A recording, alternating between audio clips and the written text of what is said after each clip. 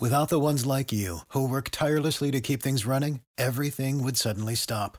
Hospitals, factories, schools, and power plants, they all depend on you. No matter the weather, emergency, or time of day, you're the ones who get it done. At Grainger, we're here for you with professional-grade industrial supplies. Count on real-time product availability and fast delivery. Call, clickgrainger.com, or just stop by. Grainger, for the ones who get it done.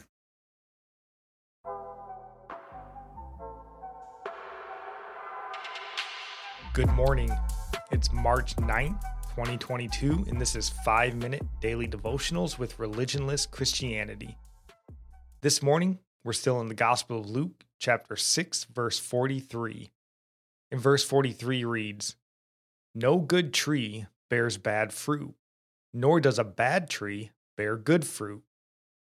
And we're following Jesus' teachings here through Luke 6. And this verse falls shortly on the heels of the often quoted plank in your own eye verse, which, according to so many in the just love everybody Christian crowd, means we aren't to judge. Well, then, how are we determining what good fruit is from bad fruit? Why is this something Jesus is even talking about? Well, as we explained in yesterday's devotional, the idea isn't that we are just to accept everyone and never offer correction. It's that we are to ensure our lives are cleaned up, that we have removed planks from our eyes so we can see clearly how to remove specks from others' eyes.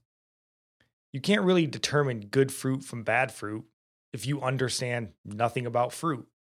This is a place that we've come to, at least in America today, where people that have no idea of morality or where it comes from are telling everyone how to have a moral society and what right or wrong is without any basis for determining where the right or wrong comes from. Truth is subjective and ultimately comes down to, does it make you feel good or not? Well, if it does, then it's true. If it doesn't, then it's not.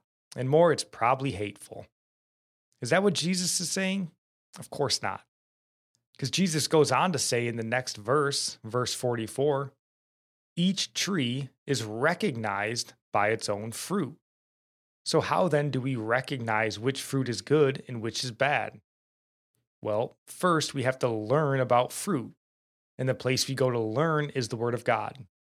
That is the textbook for learning about spiritual fruit.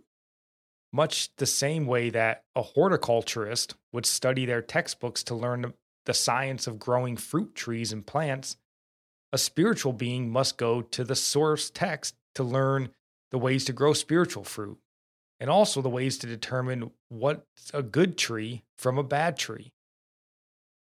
The Apostle Paul in Scripture tells us what good spiritual fruit is, what a good tree bears, in Galatians 5:22 through 23. He says, "But the fruit of the Spirit is love, joy, peace, patience, kindness, goodness, faithfulness, gentleness, and self-control." But he also tells us what bad fruit is, what a bad tree bears. In just a few verses earlier in Galatians 5:19 through 21, he says sexual immorality, impurity, sensuality, idolatry, sorcery, enmity, strife, jealousy, fits of anger, rivalries, dissensions, divisions, envy, drunkenness, orgies, and things like these. So for us, those who profess to follow Christ, it is imperative that we learn how to bear good fruit in our lives.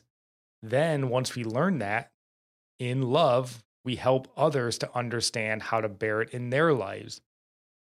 But also, have the courage to point out where they aren't. That's the hard part. That is true love and compassion. That is helping others walk the narrow path that leads to life. And our psalm today comes from Psalms 46, verse 1 and 2. God is our refuge and strength, a very present help in trouble. Therefore we will not fear, though the earth gives way, though the mountains be moved into the heart of the sea. And our proverb comes from Proverbs 9, verse 10 and 13. The fear of the Lord is the beginning of wisdom, and the knowledge of the Holy One is insight. The woman folly is loud, she is seductive and knows nothing. And I'll end praying for you from Psalms 145.